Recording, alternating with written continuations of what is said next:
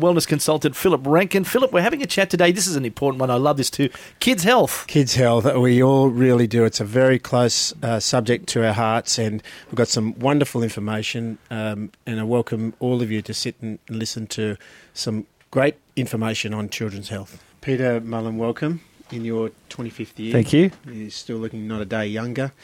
And you had some great news today, empty pockets this week. That's right. We had a part of our celebration for 25 years in practice was we gave away a Thermomix, one of the new Thermomixes to one of our clients, and Rosine from Stockton won that Thermomix. So she's hopefully at home now madly cooking up some treats to bring into the office next time when she comes in. Or Dave, maybe the radio station. That would be wonderful. We'd appreciate that. And we don't mind where the treats go. That's right. That's really. right. Well, that's certainly changed a life forever, and you've been doing it for a long time. And a very special subject close to our heart today for all of us, fathers, mothers, grandparents, brothers and sisters, uncles and aunties, is children. Yeah, Absolutely. Children's health is an area of practice that I'm particularly fond of. And over the 25 years, obviously, I've got children myself that are, now 16, nearly 17 and nearly 21. So I must say my two children have been the guinea pigs for, health and natural practices over those 25 years. But it's definitely an area that we see a lot of kids in practice. And what's changed? Like, where have we come to now? Some of the statistics are absolutely frightening. Some of the child health issues are really, in a sense, out of control. Well, kids' health really, I think over the 25 years that I've been in practice, kids' health really seems to have changed quite considerably. I remember when I was at school, like, you didn't hear about, preschools or schools, kids having nut allergies or egg allergies or chocolate allergies. So something's happened with our kids' immune system. That there's so much more, they're being born so much more reactive to things than what we were. And it's not just weight. I've just come back from the State Touch Football Cup in Port Macquarie. There's 14,000 competitors, and we're talking about pretty fit children. But what they're putting into their bodies to gain that energy, there's no weight health issues up there, but these children are often quite sick. Yeah, relying on like stimulants and sugary drinks. Yeah. But even just with kids' health generally, like things like behavioural and learning disorders. Now it's estimated affect up to 20% of our kids. Asthma has at least doubled in the past 20 years, with now affecting up to 35% of children. So I remember when I was at school, I don't think I knew anyone that had an asthma puffer. But yet when my kids were born, which was probably 20 years or no, probably 12 years after that, when I take them to swimming, there was all asthma puffers lined up at the end of the pool behind the block. So, things like asthma's increased, ear infections, allergies, digestive disorders. We see a lot of kids with eczema. So things have definitely changed. And what the difficulty is, of course, is and Dave would love to hear from anybody if they've got their child out there or their grandchild out there that has a health issue. We're very happy to talk about it, because the whole concept in the program really is to not just share our knowledge, but to be effective and provide some solutions to those people there that have got questions on their child's health. Where's it coming from, in a sense? Peter, what are some of the causes of these problems? Well, probably it's one of those things it's definitely a generational thing. Things like family history. We see a lot of kids with, sinus, asthma, eczema, hay fever, and definitely these sorts of things run in the family. We're now looking at things that even, ADD and ADHD, hyperactivity, there can be links in the family history.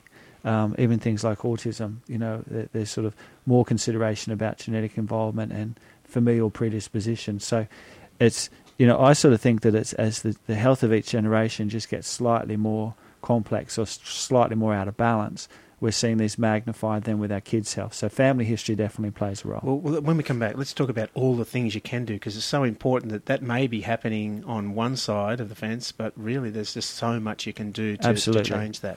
It's Health and Wellbeing on 2NURFM. Our topic today is kids' health, and we've got a phone call for you, Philip Rankin, our wellness consultant. This is Philip from Macquarie Hills. Oh, very big, warm welcome, Philip. G'day, how are you? Very good, thanks. Just a quick comment on you made mention about ADHD and that sort of thing a little bit earlier on. My daughter had a frontal lobe trauma that was treated in a similar manner to ADHD. Right. And when she was about 12, I finally got her off all of the Ritalin and that sort of stuff.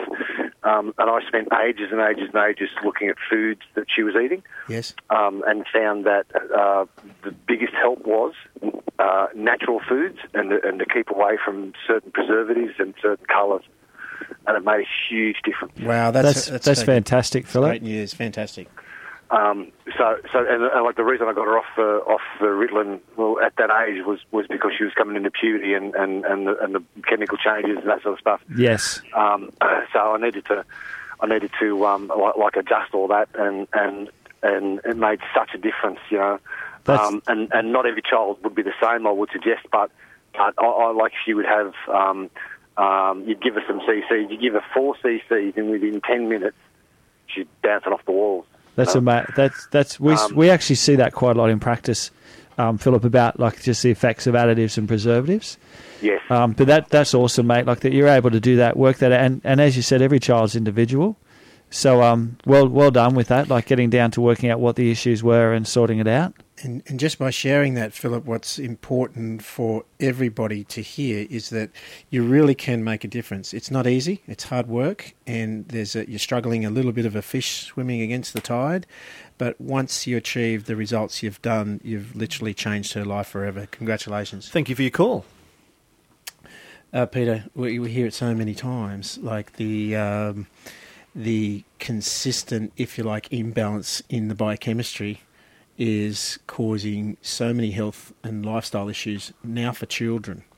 Yeah, absolutely. And always with kids, as Philip was just saying, diet is so critical for, you know, we know so much as adults how much we're affected by the foods we're eating. What we don't realise that, you know, a child's body is half the size of an adult. So if a child's having, you know, as much sugar or as much additives or preservatives as an adult, then the effects of those things are going to be twice as noticeable or twice as dramatic in the child's body. That's such an important factor. Just looking at the percentage content of that food, I'll have a bowl of CCs, a child will have a bowl of CCs. As Philip was saying, 4 CCs for his daughter, and it has a major impact upon her mental and emotional well-being. Another probably understanding for us all to understand, these are food substitutes. These are not food. Yeah, that's exactly right. We have a rule in our practice, you know, we call it the 100-year rule. If the food wasn't available 100 years ago, then most likely we shouldn't be eating it now because it means that it's been packaged or processed. But a lot of kids that we see, even with things like eczema, particularly behavioural issues as well, additives and preservatives really play a massive role.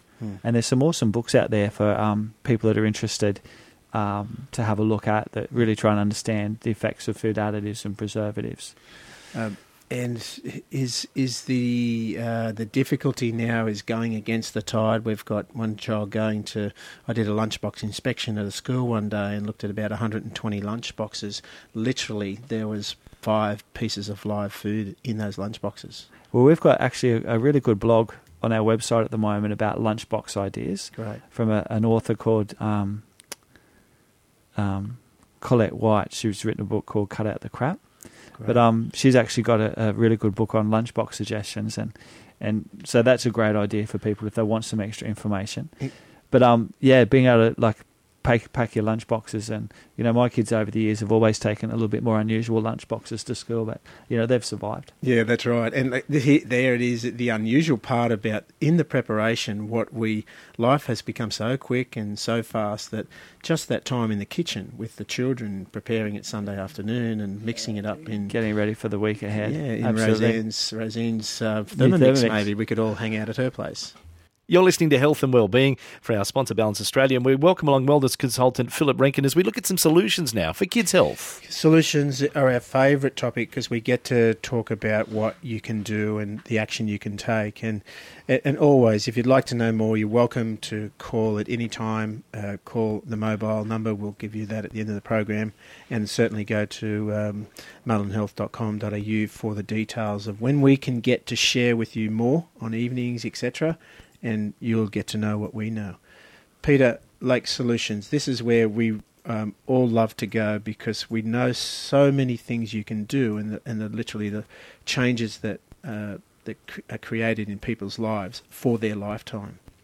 The great thing I always find with treating children is that if you get onto the right track with what's actually going on for them, they respond really quickly.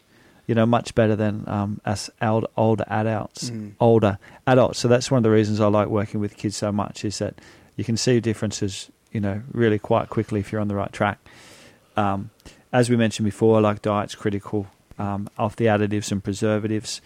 Nutritional deficiencies is a big factor with kids, particularly when their diet's processed or they're not having a lot of, real foods. Things like iron, iodine, zinc, all of which are crucial for brain development. And actually, if a child is chronically iron deficient through their formative years, their loss of IQ can never be made up when they're older. So that's how critical, things like iron and zinc and these sorts of nutrients can be through those formative years. So now I know what happened to me. Sorry. Something. For a successful Westernised culture, to think that our kids could actually be suffering from malnutrition, to the point where it's affecting IQ is quite dramatic. So obviously, the first tip is testing for some of these things. So kids can have a blood test to check for things like zinc, iron. They can get their essential fatty acid levels tested. We do a food intolerance test at the clinic, which checks 43 different foods, which is beneficial. There's elimination diets when things are more complex, because food can affect us in all sorts of different ways. Making sure, checking whether a child's got leaky gut, which can help you work out what foods to avoid. Next week I'll be talking about some of the other issues that can affect kids, such as pyrrole disorder is a really interesting one. And probably the top five simple ways you can improve your child's diet today.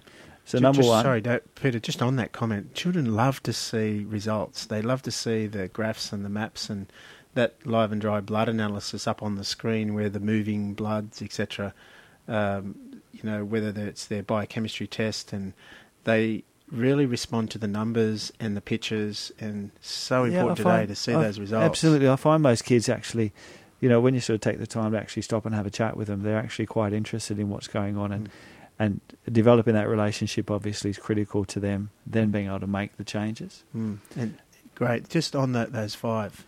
So avoid additives and preservatives. My wife, Dana, always says, doesn't matter what the number means. She said, just become a numbers-free household. So, don't have anything in your pantry that has numbers in it.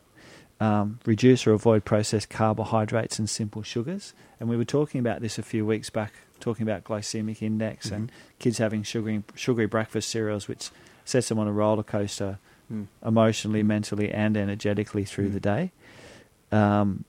Avoiding, cutting down on simple sugars such as bread, cereals, biscuits, lollies, soft drinks is a shocker. Commercial juices, which basically is sugar and water.